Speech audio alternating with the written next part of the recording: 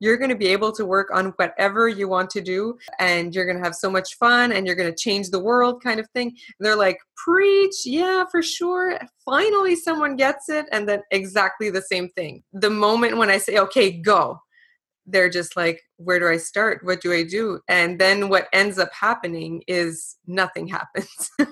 You have to push, and you have to dig in and kind of and brainstorm and bounce ideas. And then even then, once they have some kind of a plan, they say, okay, I'm going to do that.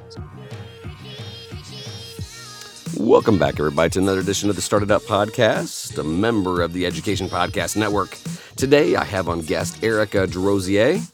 Erica has been a Canadian K-12 language arts teacher for 7 years and is currently implementing passion projects and entrepreneurship into her classes. She is consistently looking for ways to bring learning beyond the four walls of the school and help connect education with what society needs today. She is also a podcast host of her own. She has a show called A Teacher's Shoes. She's on a mission to connect and learn with as many people as possible. I have known Erica now for a couple of years. She is one of those that has grown and taken a lot of lessons on Twitter. As a matter of fact, at the very beginning of this podcast, we talk about how we got connected, and it was really, honestly, one of the ways I got started off as well, by following a lot of awesome people like Joy Kerr and other people on Twitter. So this podcast is chock full of information if you are starting to just dip your toe in the 20% time or Genius Hour waters. But Erica has been really transparent in her journey. She's shared the successes and also the struggles, as you heard at the top of the show. So this one is extremely honest and I think very beneficial for those interested in Genius Hour. We have all of her contacts in the description, and she would love it if you would reach out to her. All right, so I highly encourage you to share this one with a teacher that is interested in Genius Hour. But enough from me. Let's listen to Erica Desrosiers. All right, so every now and then I get a guest that I've known longer than as a friend than a guest, so I don't think this is going to be weird. But Erica Desrosiers, thanks for being on. I'm super happy to be here. Thanks for having me, Don. Yeah, so we go back a ways. My gosh, how did this all start? This is going on at least a year and a half, 2 years, right? Yeah, I think it goes back to me posting something on Twitter saying I want to start working or implementing Genius Hour in my class. Does anyone have some kind of tool or something I could listen to, read, or whatever? And Joy Kerr said, you have to speak with Don Wettrick. And I Of DM'd course, you. Joy. Yeah. Yes. And then that's She how is it the queen of started. helpful. Well, good. Yes. Well, and I was going to ask you, where did you the origin of you hearing about the Genius Hour movement, 20% time movement, whatever you want to call it, where was your origin?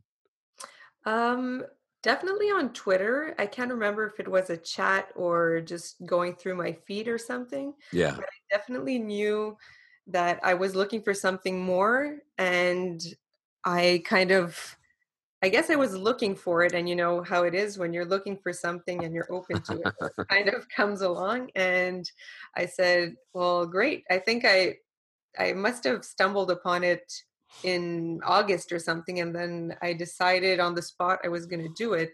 I think I was just looking for a name for it, maybe, or some kind of, I wouldn't call it a structure, but some kind of tangible thing that I was going to try, and that's how it started. Yeah, a couple things. This is going to be in our Friday segment, so it's definitely more teacher centric. So I want to talk to you about the beginnings of, what your expectations were, if you were trying Genius Hour, what was the reality after you started it, all that good stuff, and kind of go from there. Because my origin story was a simple email. Watch this. It was a link to Daniel Pink's TED Talk. And this was 8 years ago, and there was no Genius Hour yet. And there was just this TED Talk on this is the way businesses do it. I thought, okay. Mm-hmm. And by no means was I the only one. I mean, I'm sure, I think probably Joy, it's a similar story. By the way, if you guys are a teacher or in education or you're a student, Joy Kerr is among the most friendliest, helpful persons out there. She has just tons of information about Genius Hour. She also has a great book as well. Mm-hmm. But that first time you're like, okay, I'm starting to dig into this. How did you start, and what happened? I think how it started was that I was dissatisfied by what was going on in school. And I saw a bunch of students that were unmotivated, and I just wanted something more. And everything that I was hearing about in terms of Genius Hour, passion projects, 20% time was that it was fantastic because you were working with students' passions, and you were able to touch upon so many things just because you were within those passions and you were working with, I hate to call them like that, but soft skills, and you were working on all kinds of different things that are really important nowadays. So I said, well, I'm sure I have to try this and just kind of dig in and see what happens. So a little bit, I feel like this is the same story for everyone, but I really thought that it would be different. I just felt that if I tell my student that they'll be allowed to work on whatever they are interested in, it's going to work for sure. And I'll be able to support them and guide them, and it's going to be amazing. And as everyone else is saying, when you started out, students have never done this before, most of them. So it's mildly disappointing. You tell them, okay, go, and then they just stare at you. Well, I mean, a lot of times in the brainstorming phase, they're telling you, like, I'll remember I started this with a freshman English class, and like literally, we watched the Daniel Pink TED Talk on a Friday, and I said, okay, what about next Friday? Kind of, because we walked like, okay, what do you guys think? And like, yeah, it's a little dry. I'm like, okay, but what about the theory? I said, what if I gave you, 20, 30 minutes on a Friday when you could work on whatever you want to work on? And they're like, yeah, finally a time where I get to do what I want to do. Oh And yeah. they're like, yeah, and they hyped themselves up, and this was going to be great. And I always remember that first day, like everybody was almost embarrassed that no one knew what to do. Yeah. It was cool to say that, like, I'm going to finally do what I want. Hmm. I almost like, I don't know why I always get this visual in my head. One time I pulled up, and it was prom, and there was kids that had rented a limousine, and like we've all seen it in the movies 1,000 times. What are you supposed to do when you rent a limousine? You're supposed to put the sunroof open. You're supposed to hang your head out the window and go woo. And the kid did just that, and then like 3 seconds later, he's like, "Okay, no one cares," and he kind of dropped his head back down. Like, we've seen it in the movies. It's in slow motion. The music's rocking, and like nothing. He's like, "Okay, I said woo.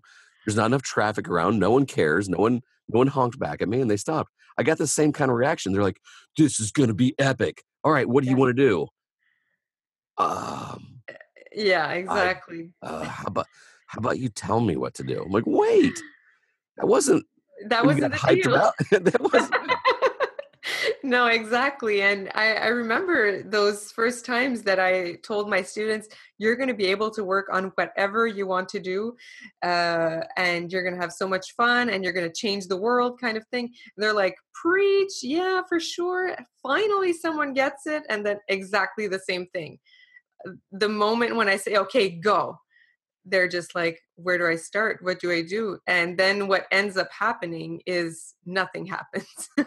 You have to push and you have to dig in and kind of and brainstorm and bounce ideas. And then even then, once they have some kind of a plan, they say, okay, I'm going to do that.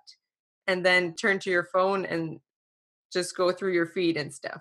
So it definitely takes a lot of learning and trial and error. And even now, I feel like I have to learn all over again every year and see what works with this group of students and another group and all that. But for sure, I still feel like it's what what I have to do because the fact that my students are reacting that way is clearly because that is exactly the problem. Yeah. The problem is that they cannot direct themselves in something unless you tell them, well, even if you tell them, right, the goal is for them to be self-directed and to be able to direct their own learning and to decide what they want to do and to make the changes because they want to do it. So it's exactly what we have to do, but it's unsettling because it goes against everything we've ever seen in a traditional classroom, I think. That's why yes, and we're singing similar things, except I end up like I don't know. I had to. I'm so glad I've been given the permission to, because I know that I'm rare, but having it as its own class, Mhm. I have the luxury of building and spending time in this first few weeks on culture. But I think once they got the idea of why they were doing it, like, look, I don't care what it is. I mean, as long as it's legal, I Mhm. just care that you're taking initiative, because I love like letting them know, like, look, the safe job that everybody got is not going to be there. And half the nation's jobs are going to be freelance. The people that look for opportunities are going to win. So if you're waiting around wanting me to give you instructions, like, I'm not doing my job. And I Mhm. think that almost kind of me, I'm not going to use the term browbeating them, but like, hey man, this is on you now. And I think that's when I get the most chippy, is that I've seen teachers beat themselves up. I've led the horse to water, can't make him drink. Yeah, I've given them the "you can make them thirsty" speech. Sometimes I just got to take, this because I've talked to your class. Sometimes I just like to tell your teacher, like, let me talk to your class for 15 minutes. Like, let me almost be borderline, like, rant, because Mhm. after a while, like, hey, man, it's on you. Your teacher has paved the way. They are willing to give you time, willing to give you resources, willing to give you connections, but ultimately it's on you. And I had a couple kids that they're like, if you're here for an A, fine, take it. But you're here hopefully to start gaining access to work on things you didn't have time to do. Because it's Mhm. like, don't treat this like school. But that's like been one of the hardest things I've seen with people that have Genius Hour, because Yes. it's within a school day. Now, at the Mhm. elementary school level, I've just seen it work so well. Mhm. At the middle school level, man, if they can just team it, I think it's wonderful. But at the high school level, man, it's tough. It And is. the worst is the parents. And you know Mhm. this. Yes. How is this going to get their SAT score higher? I don't know. It probably won't. Mhm. Well, then what? Yeah, and so, like, what are some of the battles you fought, and then how are you winning them? That's a good question. Actually, right now, this year, as opposed to last year, it's no longer a Genius Hour, but more like a passion-based class with all of my classes. And one of the struggles I've had is that the students expect this to be a short-term project for it to end and then go right back to me being in front of the class and teaching them. So they're always expecting that kind of um, they're always expecting those instructions that I'm going to tell them exactly what to do in the next step. And when I tell them, no, this is the core of our class, if not 99% of it, because I'm still obligated to have them pass a test at the end of the year. But getting through that and just keeping the momentum and keeping the students engaged is one challenge. And another battle or another challenge is really the second language, because all of my students, or pretty much all of them, are learning a second language as we're doing that. So I'm trying to connect it with the language, but for some students, if they're not really working, well, they're neither working on a project nor developing the language. So the hard part is working within the system when it doesn't fit very well in the system. And you can be creative, but at some point, like you said, it's really the students have to give it their part as well. So that's been Yeah. So we've all had them. And I guarantee the people listening to this podcast are now shaking their head up and down. The good kid, the 4.0 GPA kid, who really is like, I will work on something as long as I get an A. Mhm. How are you reaching that kid, other than just like assigning him or her something? Mhm. Good question. Actually, the one of the challenging parts is getting them started on something that they want to do, because if I sit down with them and start brainstorming with them, for sure they're going to take something that came out of me saying that could be a possibility. So how do I reach them?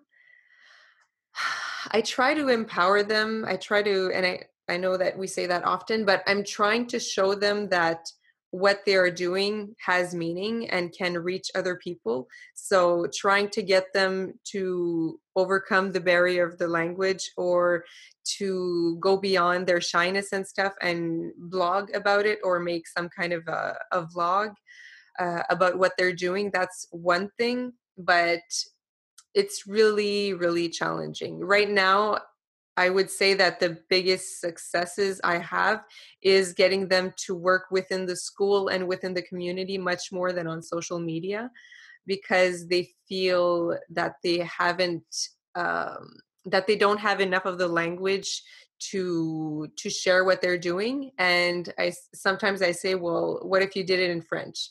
And sometimes it's not the language, because even in French they don't want to do it.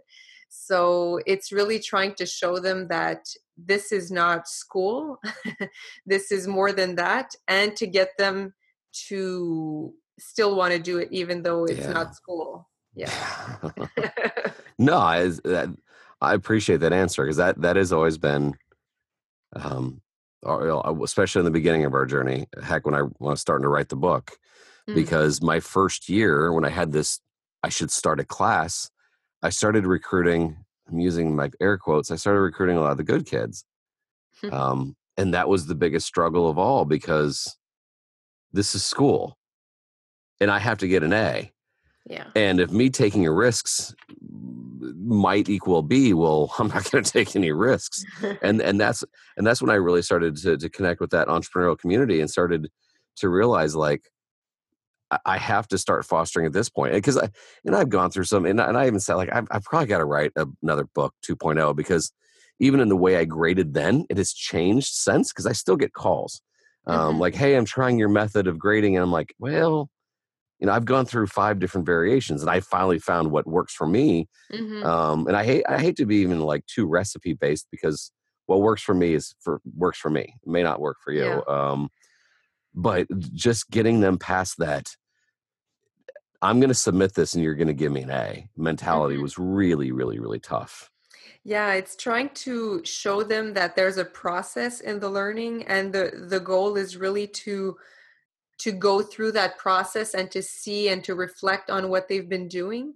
That's really hard, because they just can't wait to give me that, either that final product or that blog post or any or something like that. They prefer sending it directly to me, because then they feel like I'm going to get a grade on this and then it's over. They crave that sense of accomplishment, as in, I did this, I went from A to B, and after B it's over, it's put Yeah. away, and I can go on to the next thing. So it's really helping them to see that there are long-term projects that you really have to find other solutions and reflect and go back and try again, and that goes against everything that they've ever learned Yeah. in school. So that's a real struggle. And Yeah. even with my sec fives this year, I'm trying to have them be entrepreneurial, and I brought some local mentors in class to help them as well. And last week it came down to speaking with the whole class, as in, you know what, this, like, I can't give more than what I'm giving. This is like, you have to get started as well. I can't do it all. And the message that the class was sending me was that we don't want to be entrepreneurial. We want to pass the test and then be over and done with it. So Yeah. I get some of them want it to matter, want to have that kind of impact and all that, but still the test is taking so much room.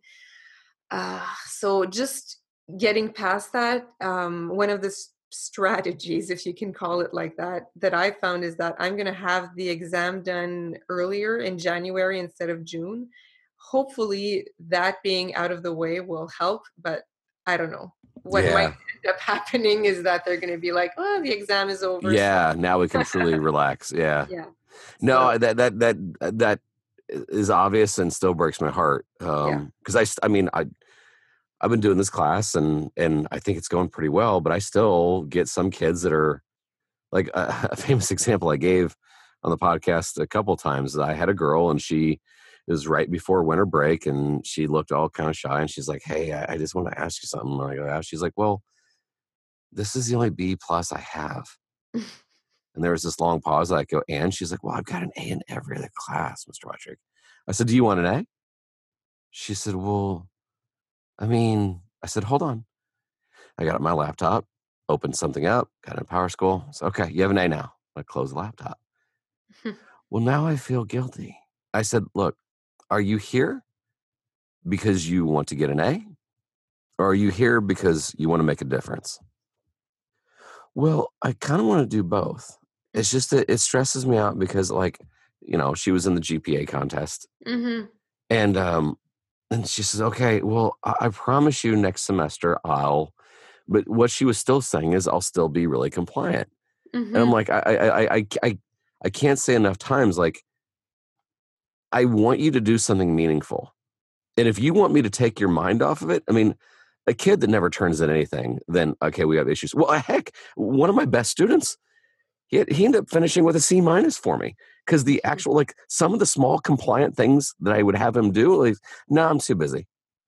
Because he was doing great work, but he was like, Yeah. I can't get around your reflections. I'm busy coding stuff. I'm like, okay. And I had like a moral dilemma because I'm like, okay, here, like everybody recognized him as one of the best students in class, if not the best. And he had a really pretty low grade. But the Yeah. thing is, he didn't care. He Yeah. never cared about the grades. I mean, he was born with that entrepreneurial mindset of, oh, dude, it doesn't matter. It's just a grade. Me Mm-hmm. making money is, me making an impact. Me starting this thing is what's important. I'm like, oh, okay. So I always tell people, like, if you're going to start it somewhere, I've always felt like in a lot of ways, start it as an alternative program. Mm-hmm. Yes. I've been thinking about that this year because all of my classes are, of course, mandatory. So looking back, I think that, or looking forward, whatever, I think that that would be the best option because at least I think every student should have this kind of class, any kind of passion based or innovation class.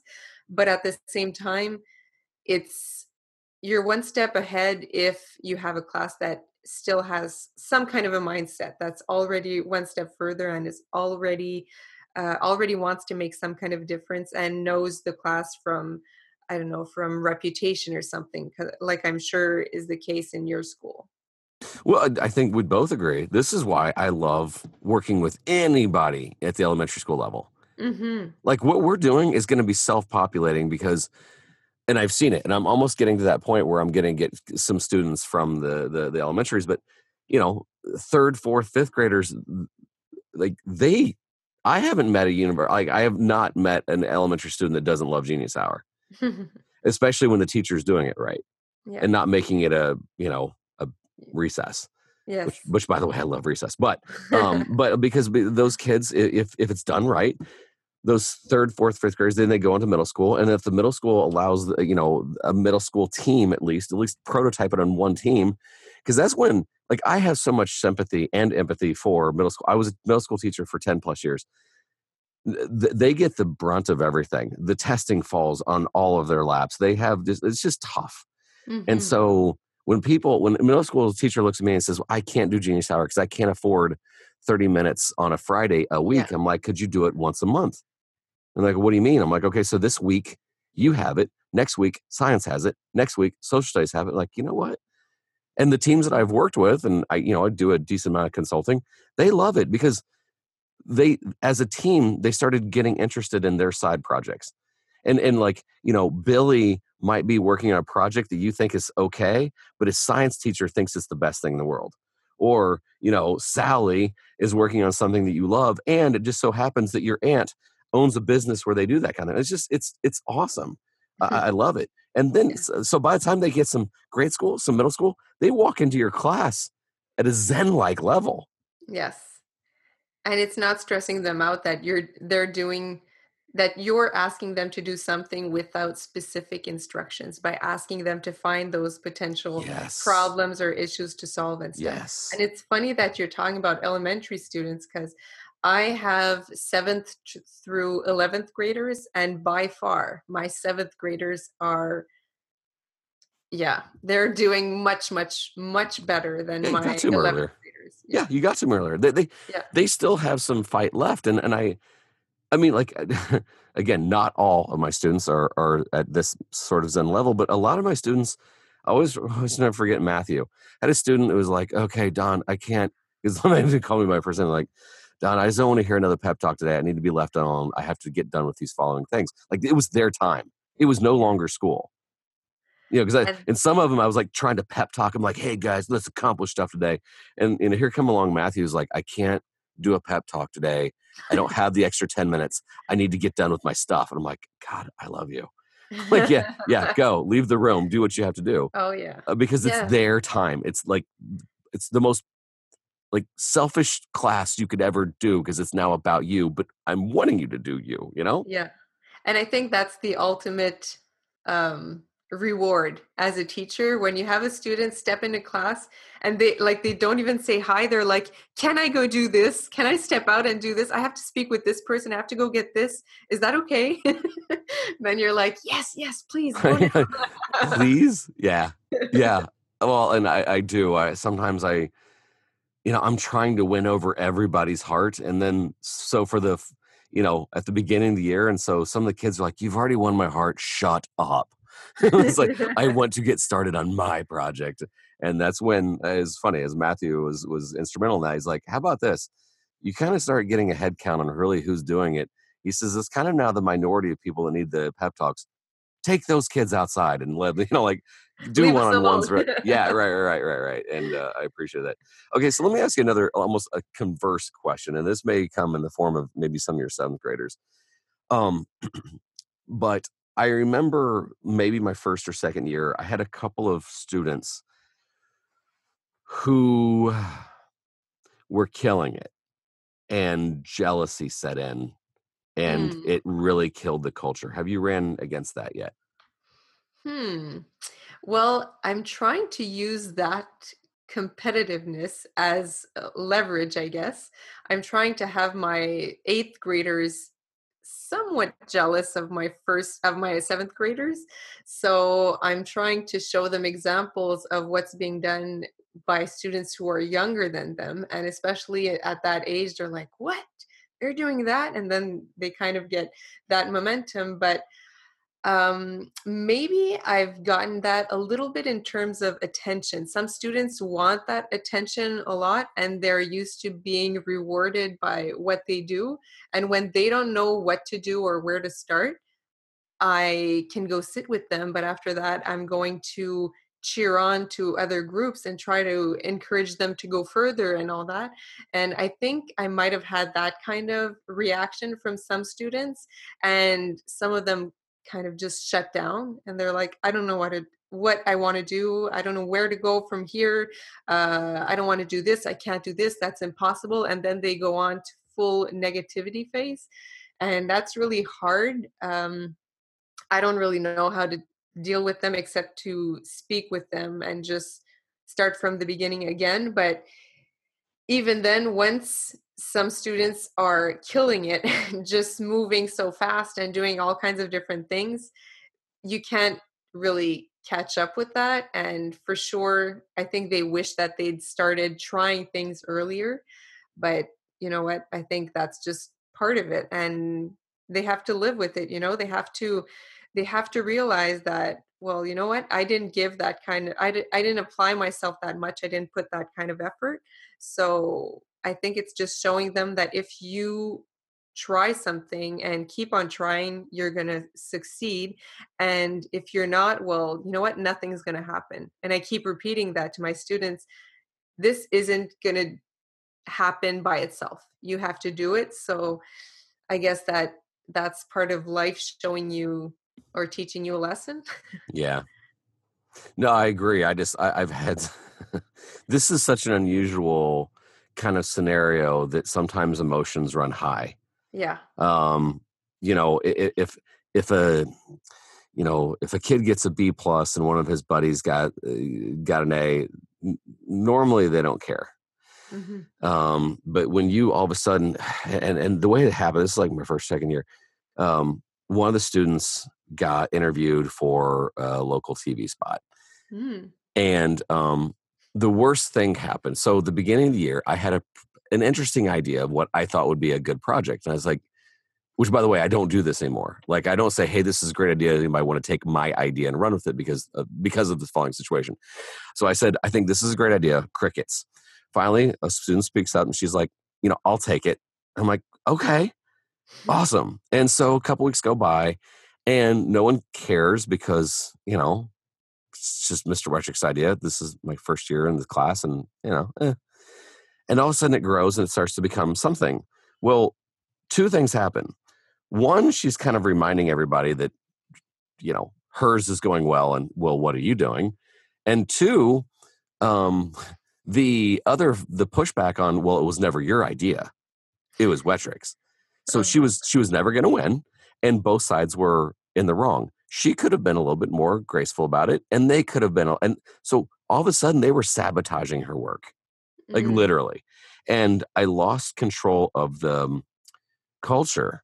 And so Mm. that's kind of when I was like, okay, keep your opinions to yourself. And if a student like indirectly asks you for advice, maybe you can shepherd them to it, but don't say, who wants this? It's up for grabs, because if it's successful, it'll never be sought. They may be seen as successful because of the jealousy factor. And then, quite frankly, don't create a monster. Mhm. The you play favorites will exist. And by the way, all of my students can tell you this. On the first day of school, I'll say, "Hey, there's this is a class that's it's some people think it's easier than it is. It's a lot harder." And I said, "But there's also some rumors that go around. I want to dispel right now." And the rumor is that I play favorites, and the rumor is absolutely true. And there's this awkward silence. I'm like, my favorite students are those who work hard. You want to be my favorite? Work. You don't want to be my favorite? That's cool. But don't be angry and jealous of my favorites, Mm. because they put in the work. And I just get it right out. I just get it right out in the open, Full because it's disclosure. yeah, yeah, yeah. And then, because like I think that's also part of our culture build. Like, what you put into this, you will get out. And Mhm. if you want to blow it off and treat it like a study hall, like I always give the metaphor, I'm like, if you paid $25 to go see a sports team and you get in and you take a nap and then you wake up at the end of the game, the sports team doesn't care. Like, you already came. Mm. Whether you wanted to enjoy it or not, that's up to you. You're in my class. You want to earn a grade. If you want to get a grade, it's not going to be hard.